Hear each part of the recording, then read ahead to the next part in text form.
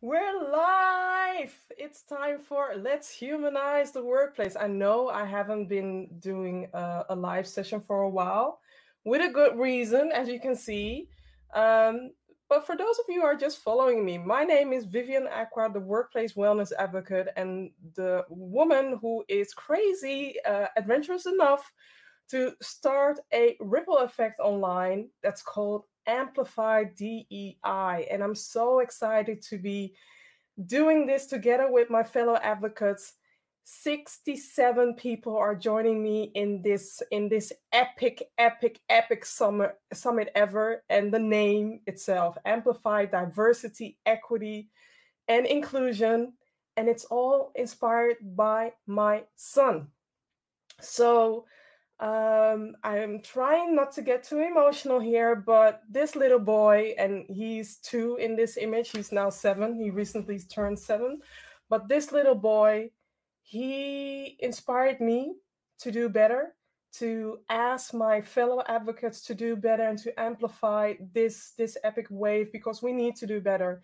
I don't want my son to be asking me questions about, why are we having race differences, or why he needs to worry about my safety because of the color of my skin. And I want to do better. So I am grateful. I am extremely grateful. I'm trying to hold my posture, but I'm extremely grateful for the fellow speakers that are speaking up about such an important topic. And I'm going to also share a highlight of what this event is for. So, Amplify DEI is for corporate leaders, internet, internal communications professional, HR professional, but also employees who want to make a positive change happen. This summit offers the opportunity to learn how a strong DEI mission is one of the most important pillars for business success and employee success. So it's not too late to join. You can still join. Know that you can now take advantage of the early bird price, because once the summit is starting, the prices will go up, and once the summit is ending, the prices will go up. And I've been having questions about the price, and just wanted to let you know that this summit contains more than 50,000 euros in training, and I'm giving it away for 47 euros or for 97 euros if you want the access today, right? So it's made possible with all these amazing speakers, and the speakers who are watching later. I am forever grateful. This is a heart emoji. I am forever grateful. They know that I also share that in a personal video today. Without them, I could be nothing. So as a leader or as an event organizer, I have to put my speakers on a plateau, because I could not have done this without them. So thank you from the heart. Thank you, because you are all amazing. So going to tonight's episode, because I had a few challenges. I had some computer challenges. My computer has been working overtime because of the summit. But I also made a commitment towards Tony, and I asked her a few months ago, saying that, what are we going to talk about? She said, why not talk about personalization in a workplace? So she invited Peppy, and she invited Justin Felter, and it's going to be amazing. It's definitely going to be amazing. So give me a moment so that I speak up, so that I share their bio. Tony, let me bring them up. Let me highlight them as well and read their bio as well. So give me a moment. So Tony McLeland is a business mentor, management consultant who develops and empowers leaders with the right skills and knowledge for business. This in turn leads to a profitable and compliant business. And know that Tony is one of the presenters, one of the amazing speakers of Amplify DEI, and her talk is very spicy. Very spicy. Secondly, she brought in Pepe Sapal. Pepe is a founder and director of fairplaytalks.com. Watch this, please, people. A recently launched global D&I well-being online platform covering all diversity spectrums from across all industries as well.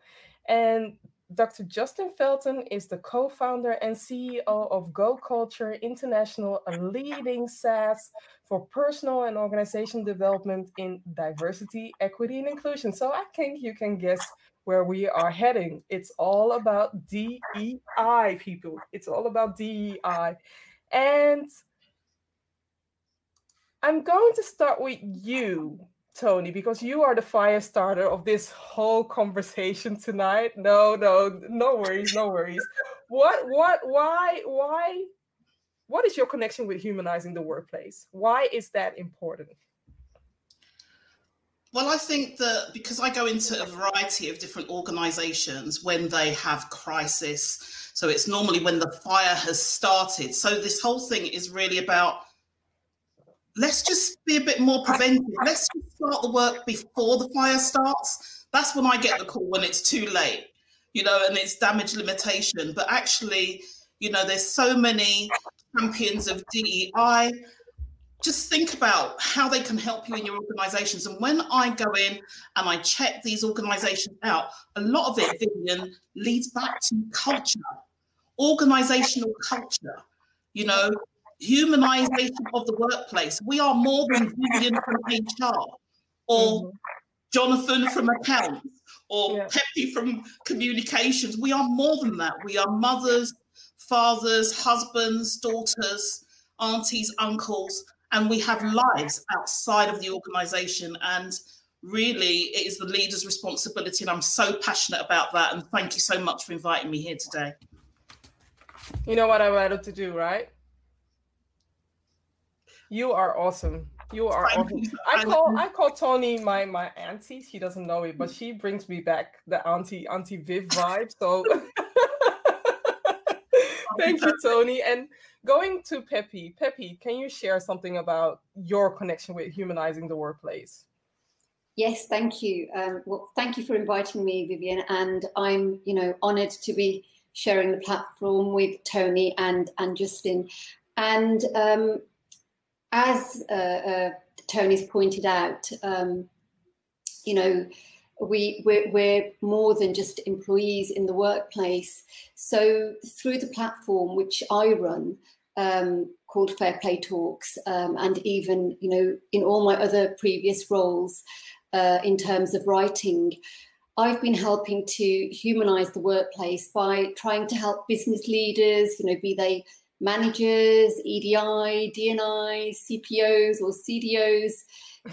What we're trying to do is we're trying to help them level the playing field and promote belonging, diversity, inclusion, and fair play. Because at the end of the day, Vivian, I think all of us here today believe that fair play and inclusion and belonging is at the heart of a humanized workplace. Amen to that. And Justin, what do you have to say? Yeah, thank you so much, Vivian. It's great to be here with everybody, and it's a great opportunity to share and to learn more than anything. So there's so many ways that we quantify so much about the workplace, from productivity to machinery, and all these things we calculate to make sure our productivity is at its peak.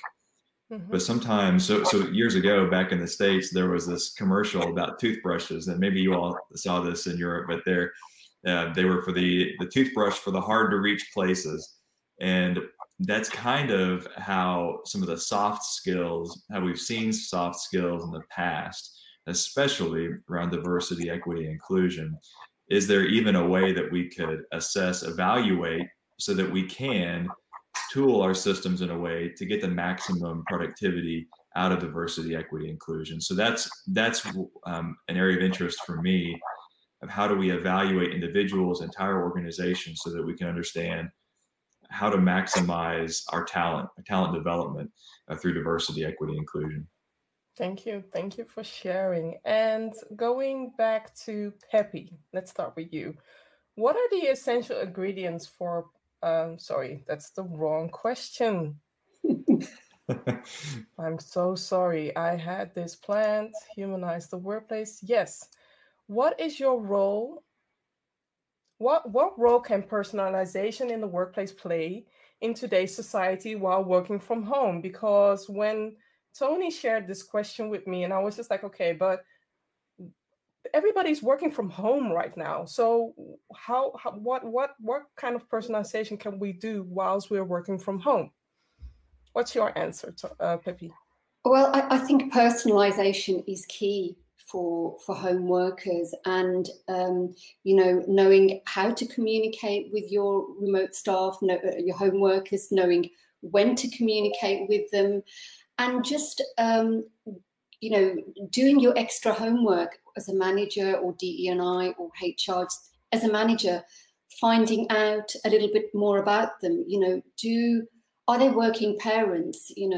Are they having to homeschool at the same time as, carry out their work duties? As a manager, can you help, can you ensure that you understand how their workloads might be impacted by that? So I think if you can personalize your message, or in terms of the way that you communicate, how you communicate, when you communicate, that shows them that we know that you're working from home, and we're aware that all these other things are going on, even if there's not that much that you can do about it, but just showing that you've done that little bit of extra research and their circumstances, and showing a little bit of understanding, I think that goes a long way to winning loyalty from your staff, and productivity as well, because I think it's the little things like that in personalization which go a long way to getting the best out of your staff. Thank you. And also, Elizabeth, thank you for joining this session. Elizabeth is such an amazing lady. And also, I wanted to say, I don't know who this is, but thank you for sharing that as well. Justin, what do you have to say regarding the question? Sure. I want to echo what Peppy was saying. When it comes to this work from home, some may call it homework. That phrase gives me chills because it reminds me of being in school, but homework or work from home. So whenever we're doing this, there's this work-life balance that we kind of had figured out, right? When we would go to an office for a certain set of time, come home, and we could kind of change, switch hats and be a different person in a way in different settings. Right now, that's really fuzzy, and so we have to do the things Peppy was saying, and I'll just add to what she was saying, which is really good. Is I think we have to help not only honor, but we have to help others honor their time balancing, because it's so easy right now to mix together work and family at home time. I just need to check this message. I need to do this email. I need to do these things. You end up working before your kids get up until late in the evening. And at no time were you a really great employee. At no time were you a really great family member. You were kind of mediocrity on both of those. And then that's hard. And so I think as in leadership, we have to recognize that and not only respect that, but encourage those we lead to really watch those boundaries as well. There's a great author, Bob Goff, a great author. If you're reading his stuff, you just feel good about being a human. He says, he encourages people when you go home from work that if you're going to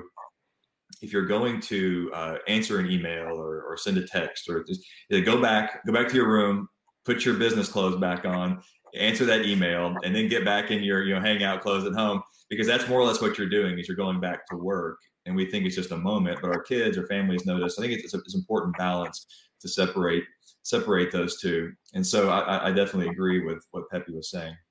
Yes, and I also wanted to add in that, from the beginning of this lockdown, this international global lockdown, the World Economic Forum already alarmed us that there is a second pandemic coming, and that's the amount of burnout and stress is going to be worse than the effect of this whole pandemic lockdown. So please be very mindful of the mental health from your people, because otherwise you don't have any people left, or you're just burning, you're just how do you say, you're just putting out fires upon fires upon fires, and eventually you cannot put out the fires anymore. And I'm sorry that I'm referencing California right now, who is going through a tough time, but that is how I see it at the moment. I'm seeing so many comments in, so I'm going over to Tony.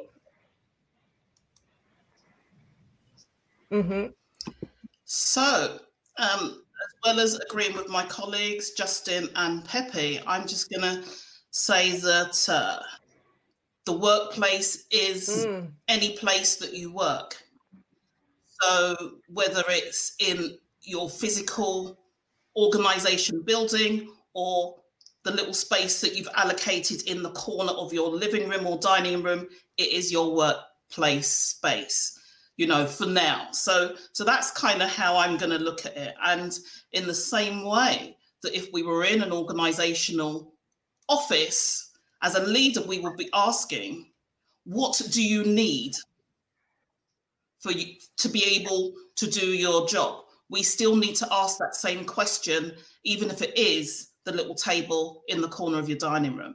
So just from that perspective, you know, the workplace is any space, and we need to be, as leaders, we need to be responsible to ensure that our staff are able to work as effectively and efficiently and still ask those questions. And sometimes asking those questions, you get nervous because you think, oh my gosh, what are they going to ask for? They're going to ask for all of these things.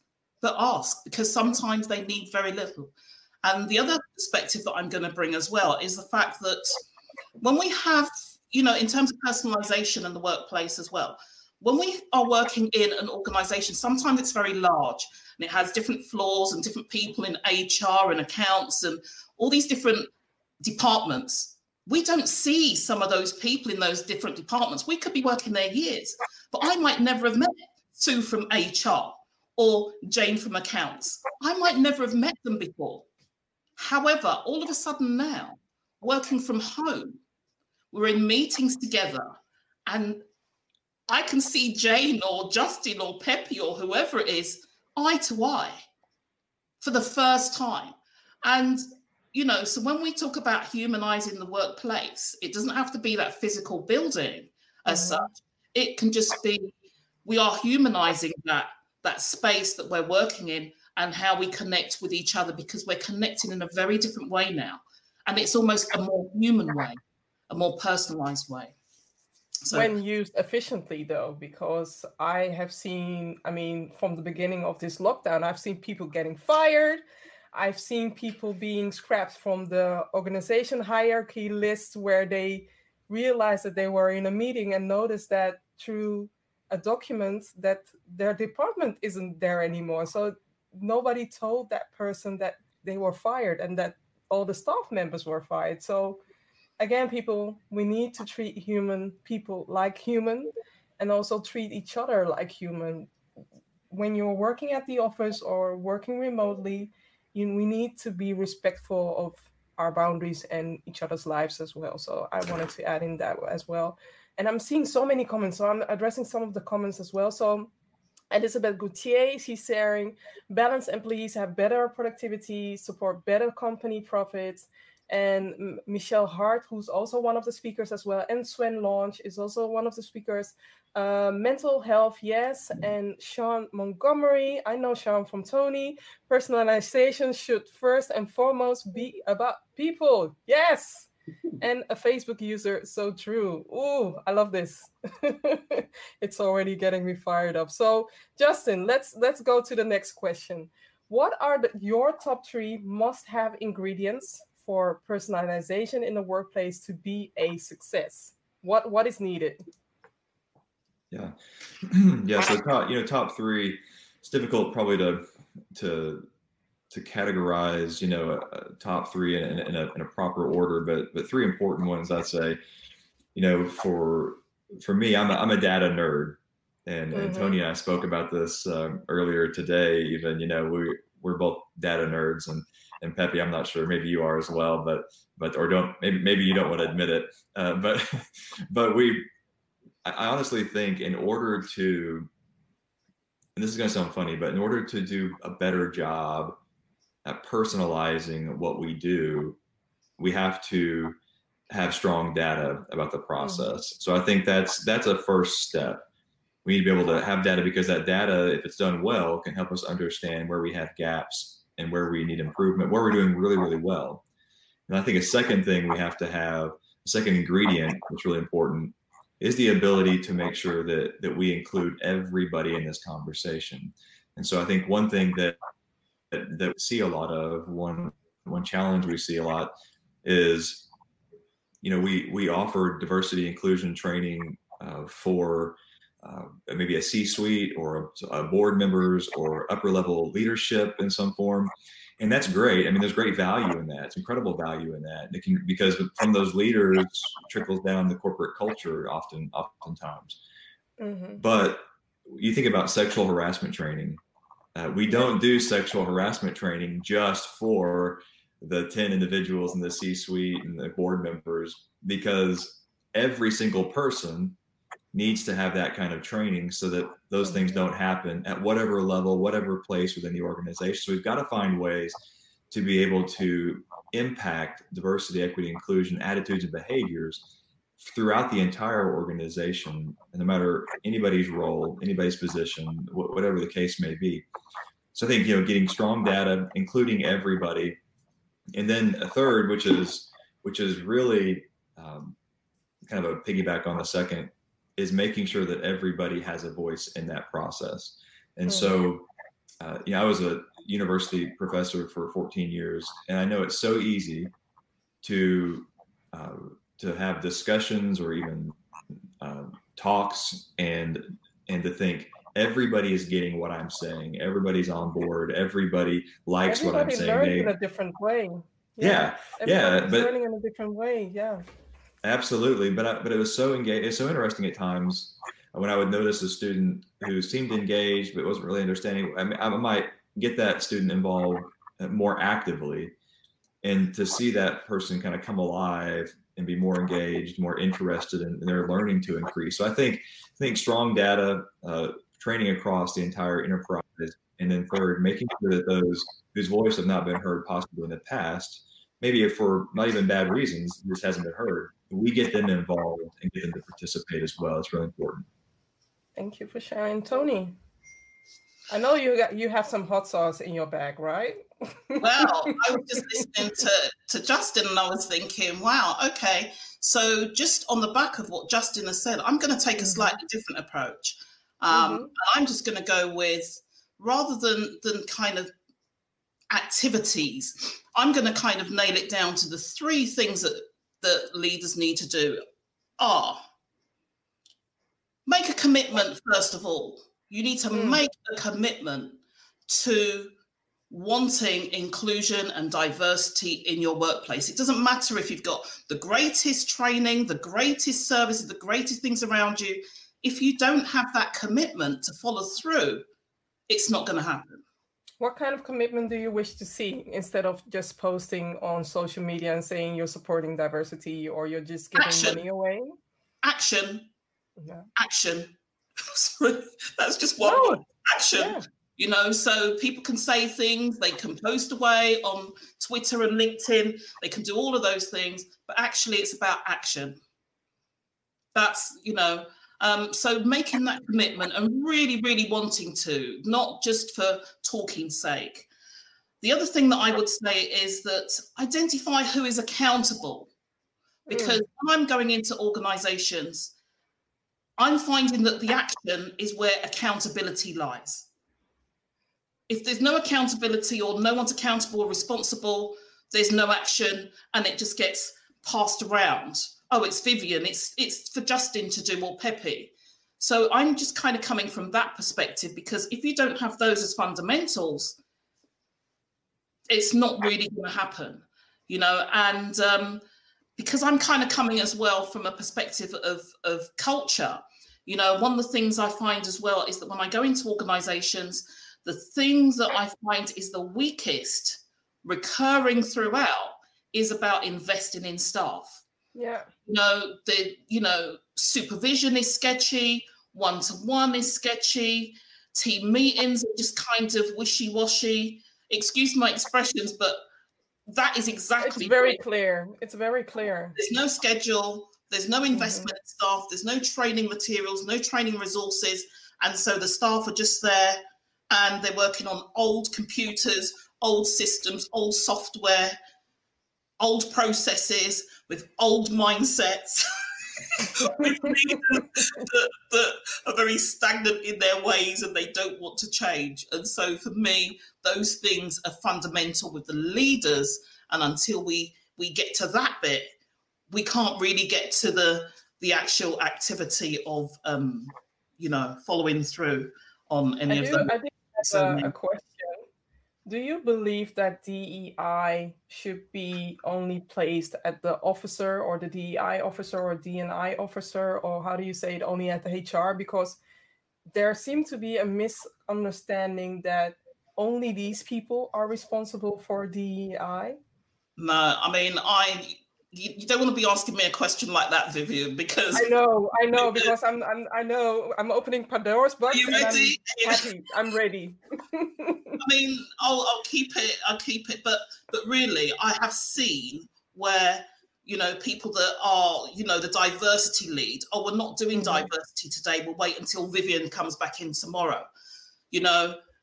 It's not right, because when people are coming into an organization, it is clear that it is everybody's responsibility and everybody is accountable, then that's very different to Vivian's the diversity lead.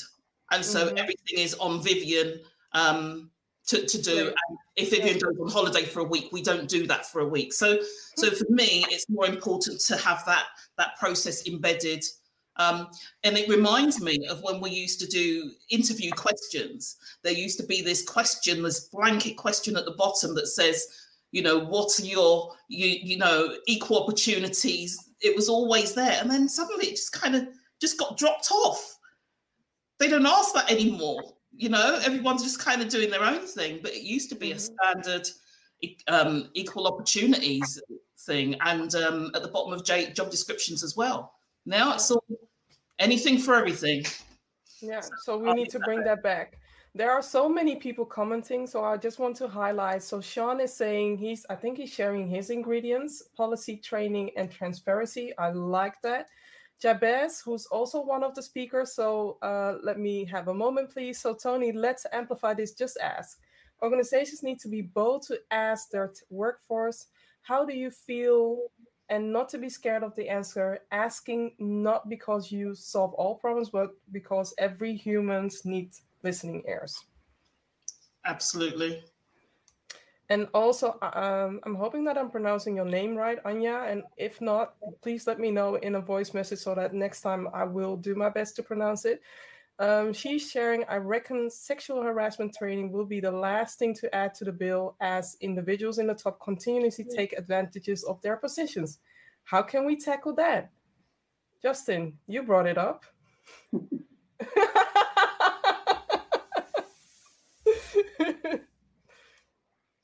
There we go. I was muted, which is good because I had my laugh out loud moment there. Yeah, let me tackle sexual harassment in the next 30 seconds. So, no, I think again, I'm not sure exactly what question there is. It's just that sexual harassment.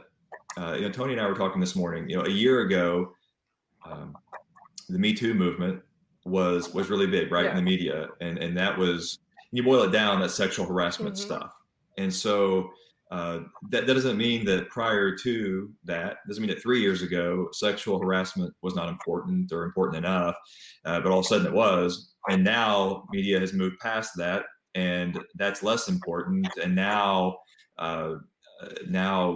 racial injustice is important because the media is following that now. And so it's not that these things are always. I do have to share something because you mentioned media a couple of times. Is media directing the way we should take care of people? Is it directing or should it be directing? I mean, I think there may be two different things. Media does heavily influence what we put a priority on at any given moment. You know, there's the true. famous saying that, you know, media doesn't tell us what to think, they tell us what to think about. And I think over the past 10 years, they're starting to tell us even what to think. But really, you know, they drive, the media cycle drives a priority for us at the time.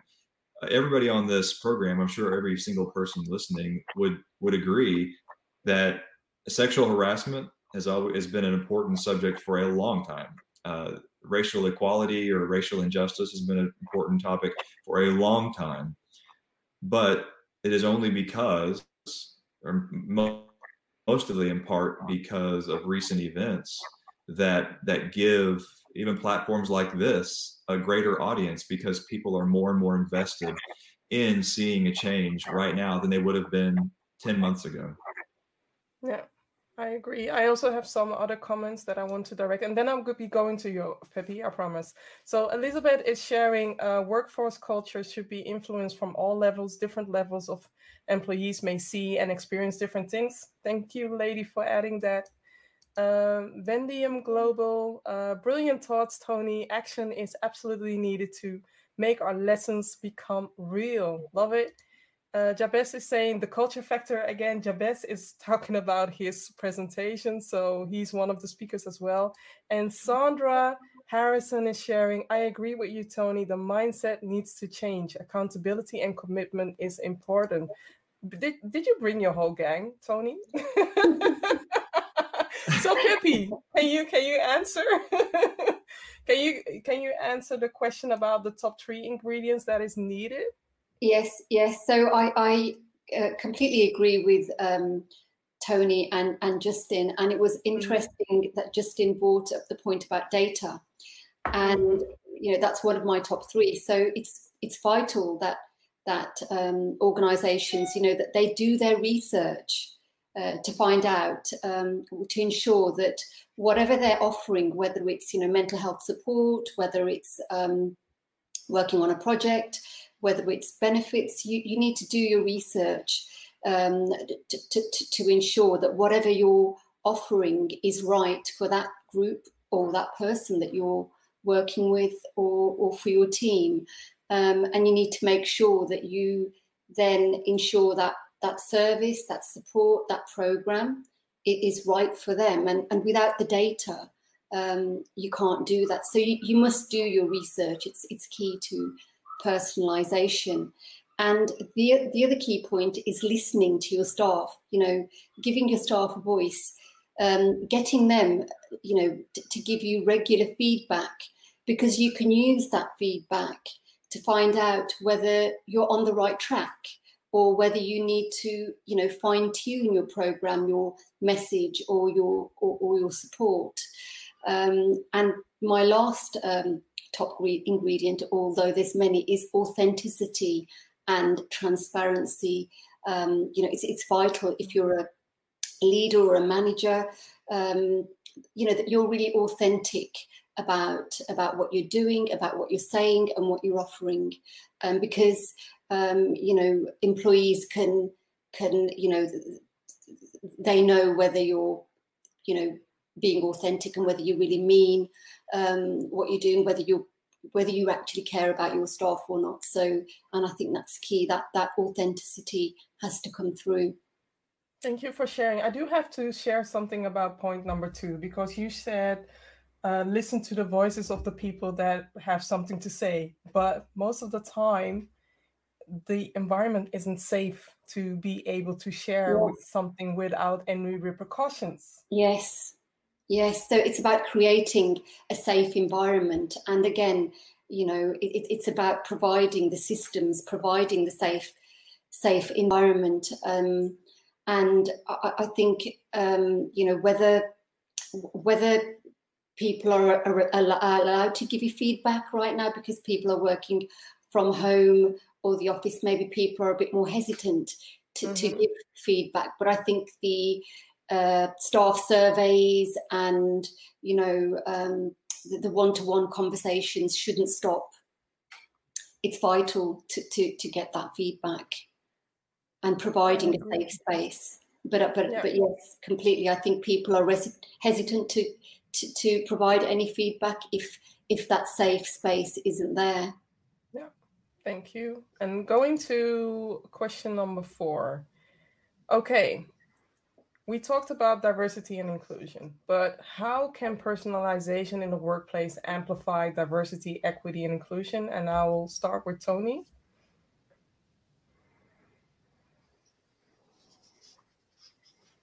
Oh, Okay. Oh, I wasn't quite ready for this question. I wasn't quite ready because Peppy got me on a different thing, and I was starting to think about whistleblowing. Definitely, so definitely. Throw that in for good measure while I'm on that whistleblowing theme.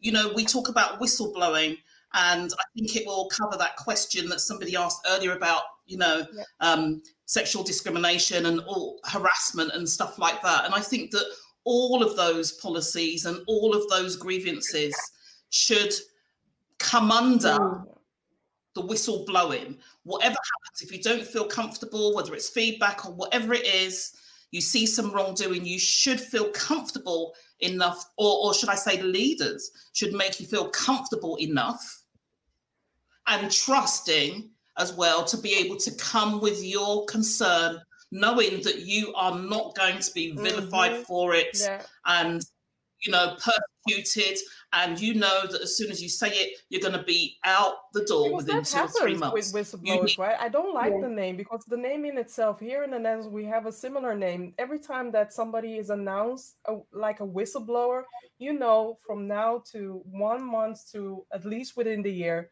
they will be disappearing. They will. They will. We know that. And I think that that's just a tick box in some ways, because it's a policy and it's there. But really, do the people that are kind of using it know that I'm going anyway? And I think they've kind of made up their mind. So sorry, I just wanted to throw that in. No. Can we stop saying sorry? You're adding value. That's it. So you want me to answer this question now? Yes, please. How can personalization in the work amplify diversity, equity, and inclusion? Well, I think we just need to kind of still be thinking about inclusive practices. And in terms of those inclusive practices, for example, I was thinking the other day, there are some things that you could just go away and do very easily tomorrow. They don't need lots of planning. You can have somebody on your board. You know, I said to somebody the other day that because we're not in a physical building, it doesn't mean that we can't do an open door. I done an open door the other day. I made myself available for an hour on Zoom. I gave everybody the Zoom link. I went into the Zoom room, left it open while I carried on with some work, and you either pop in or you don't, you know, and that popping in was like my office door being open. So because we're not in a physical same space, it doesn't mean that we can't do the things that we need to do, you know? And so in terms of that personalization, I think as well that there are some concerns around if somebody discloses that they've got a special educational need. That's something that's really, you know, close to my heart. Organizations panic because they don't actually know how to deal with it. And so they don't ask the question, and they go in this unsafe space. And so what they need to do is ask the question. And if they don't know how to deal with the answer, go and find somebody that is an expert that can help you with the answer. Because this EDI agenda, it seems as if it's just flavor of the month right now. But actually, it's been around for a whole long time. So, you know, let's just get used to it. We should be doing this anyway, and this is a great time to amplify it. So there's some things that we can do without any great shakes. So it underpins everything. I agree with you. DEI should be part of the DNA of the company anyway. And I'm happy that we are, you know, that this lockdown uncovered the wound that we carry, or that we all have internationally. And now is the right time. I mean, my son is 7. I don't want us to be dealing with the same BS that we're dealing right now when he becomes an adult. That's it. That's for me, that's my main drive. So I'll cool down a bit. I'll cool down. Peppy, what do you have to say? I think personalisation can amplify E&I because I think personalisation for me is about showing staff that you care enough to go that extra mile, to find out about them, to ensure that their needs are being met. I think it's the little things like that which go a long way to make employees feel that they're included and that they feel they belong. Whether it's providing an employee a chair, that's ergonomic, or if it's about providing a bit more flexibility with their hours, even though they're working from home. I think it's the little things that will engender loyalty and more inclusion and belonging at the end of the day. And also, I mean, a lot of offices are now not occupied. Why not let the employee use some of the utilities that aren't being used anymore? So if they need a computer, let them borrow the computer, or let them borrow the desk, or let them borrow some of the things that they need to make their workspace at home comfortable as possible, because again, they need to bring out their best self. And why not provide the tools or the tips, or provide budget, because you're saving money anyway with the empty office days. So provide a budget so that they can make up their room, as cool as my room, or as cool as Tony's room, or as cool as the room can be while they're working from home. I just wanted to add that in. And Justin. So one of the things that we've seen, and I think one of y'all mentioned this earlier, is that in order to personalize and see an impact and change, is we want to learn from best practices in education. And so one of the things that I've learned over the years is that communication or education through online platforms, of course, we all know now it has pros and cons, right? Mm-hmm. But online education allows us an opportunity to engage every single person. And so what I mean by that, people would say sometimes, what do you think about online ed? And what my feedback on that. I think one of the benefits of online education is where in a classroom you can not show up, or you can literally show up and not really be there. Your mind's somewhere else. You're on Facebook, whatever. But on an online learning platform, you're actually forced in a way to engage, because we're going to say as a teacher, okay, by this deadline, I want you to make a comment here, and I want you to comment on everybody else's this and that. So you're in order to do well, they have to actually speak up and play a role. And so I think that we're trying to learn at Go Culture. We're trying to really learn from that modeling. It's okay. Is there a way then that we can, once we understand where everybody's aptitudes are in diversity, equity, inclusion, then we can train each of these people through online learning, right? Through what is your growth area that we see the biggest one right now? We're going to train you in this right now, and we're going to ask you to engage with this. And so we're trying to use the best practices that we've seen, that we've learned over the years, and implement this in a way that feels personal and is personalized, though it is before remote workforce. I totally agree when it comes to online learning, and I'm not biased, but I am. I do have to plug in my own summit. Amplify DEI is providing so much content, so much lessons that you can learn. It's a Netflix, so you can watch whenever you want, wherever you want. And it's for the beginners. It's for those who are intermediate, or those who are medium-sized. And it's for the people that already has done a lot of things. It's actionable. So I invited and I challenged all the speakers not to talk about just DEI, but to provide actions which people can implement within the company. And that's it.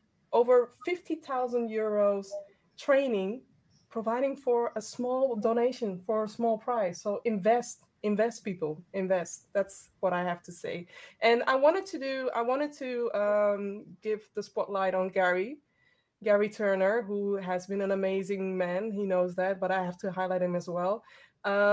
He is sharing interesting points, Tony, about whistleblowing. Do people only use such a service when they are on their way out? Why can organizations be designed to ensure people to feel safe, as Peppy says, every day? Absolutely, they do need to feel safe. Mm-hmm. And like I said, this whistleblowing is just a tick box. And like I said in your previous question, you know, it is about commitment to the people.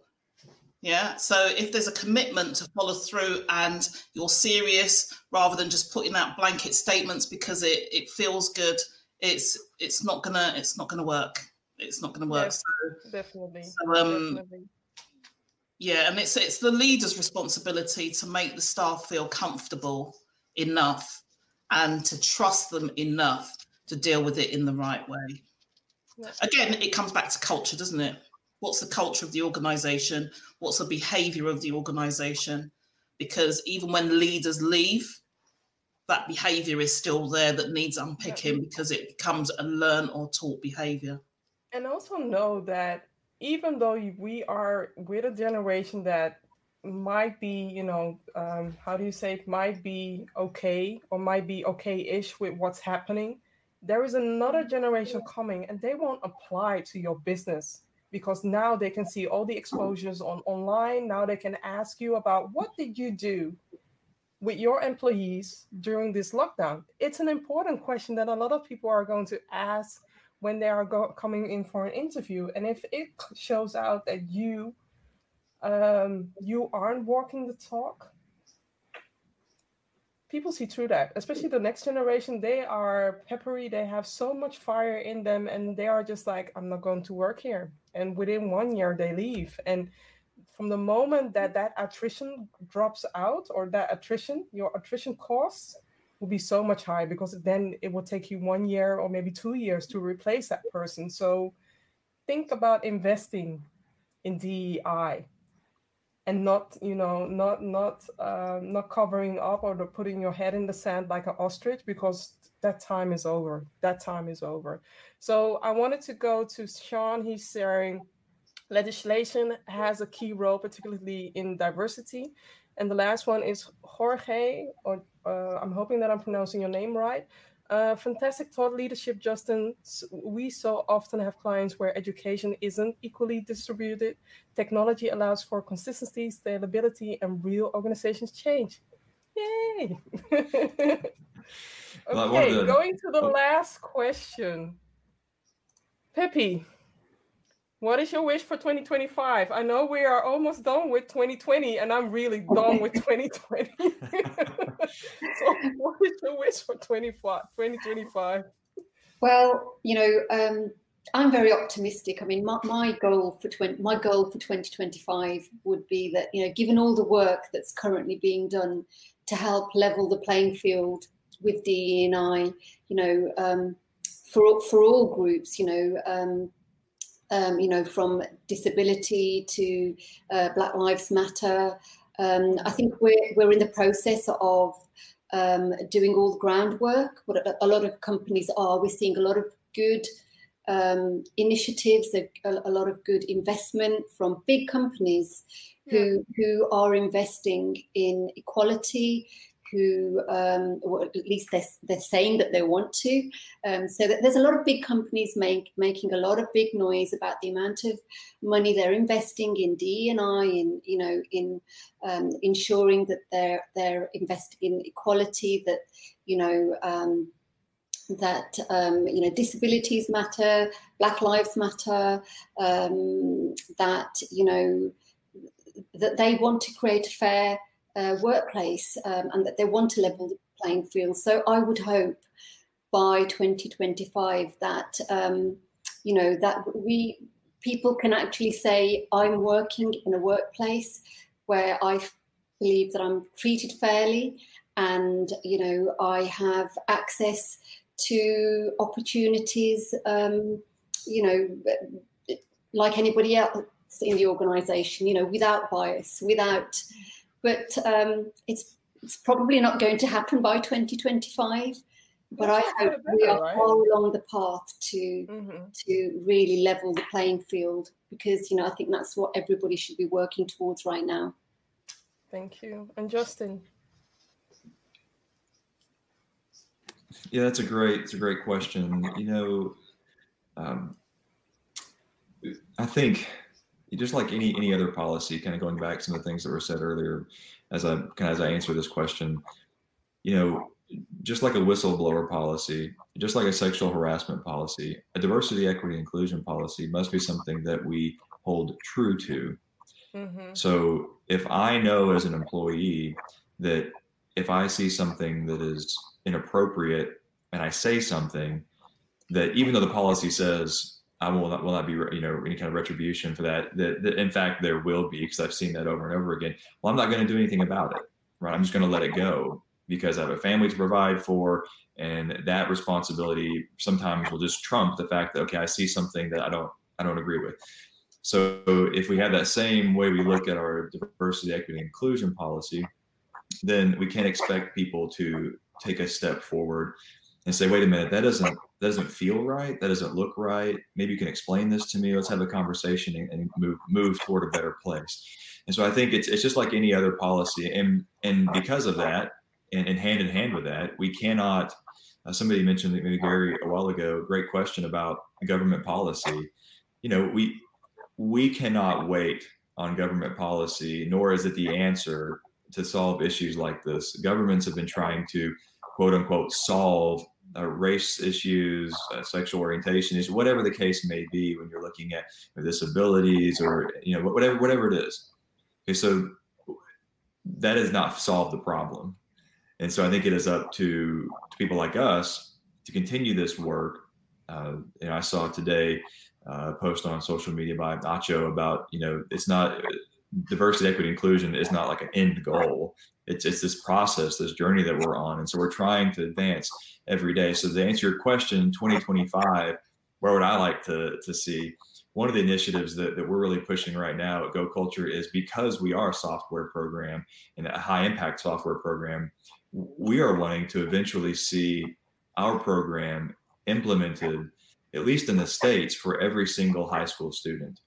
And so which is possible, which is very possible, because if we can influence at a young, influential age, different mindsets, attitudes, and behaviors around diversity, equity, inclusion, then as they go into the workforce, as they become parents, as they become spouses and community members, then we can begin to see this more regimented change over generations. So that's something that we want to see by 2025.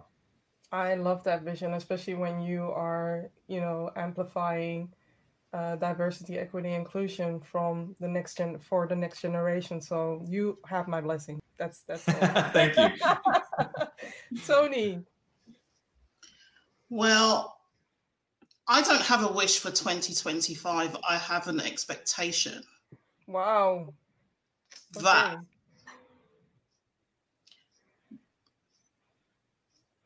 equality, diversity, inclusion, equity, we shouldn't have to be doing all of this all the time. Why are we doing this? This should become an embedded, learnt, taught, habitual, almost innate. I'm going to throw innate in there. It's a bit controversial, but it should be all of those behaviors within an organization. We shouldn't have to keep putting it on the agenda, recruiting all these people to highlight it. So I don't have a wish, I have an expectation. And, because right now with everything that's going on, it almost feels to me that the door has just been wedged open. Mm-hmm. Yeah. Yeah. And that there's all of this on the other side of this door. And we're just trying to get it through this door before this window or the door closes. The window of opportunity closes. Why should it be like that? Mm-hmm. The other thing is that it's leaders that, depending on what their behaviors are, learn, habitual, taught. That's what they're bringing into organizations. And I've looked back at organizations that I've run before and I've thought, gosh, that's got me all over it. I can see my personality all over it, and that's what it is. So it's about the leaders. Sometimes it's not even about the it's what the leaders are bringing. And if we can focus on the leaders And it's going to be hard. So I don't really have a wish. I have an expectation, because this is just hard work. It shouldn't be hard work. It should be just a natural thing. And we shouldn't have to wedge the door open. We should be able to open and close this door whenever we feel like. So it's not a flavor of the month. I have to say thank you to all the speakers. I just want to highlight a few of the comments that are shared. So Gary saying language is important on DEI. In example, what if we, as you said, Vivian, invested in DEI versus see it as a cost? Mm-hmm. More than semantics. That's definitely. And we have the reports already that DEI is the way to go. So what are we waiting for, right? What are we waiting for? The next one is Andrew. Andrew Bruzzi is sharing, absolutely, people are our most valuable resource, asset, I would say our asset. It is up to us to make sure that the meaningful change happens. The initiatives increase productivity, increase innovation, reduce attrition, and most importantly, help humans connect. Yes, you're speaking my lingo, both inside and outside of the workplace. Yes, and Gary is sharing a highlight. Inclusion is innate 100%. Absolutely.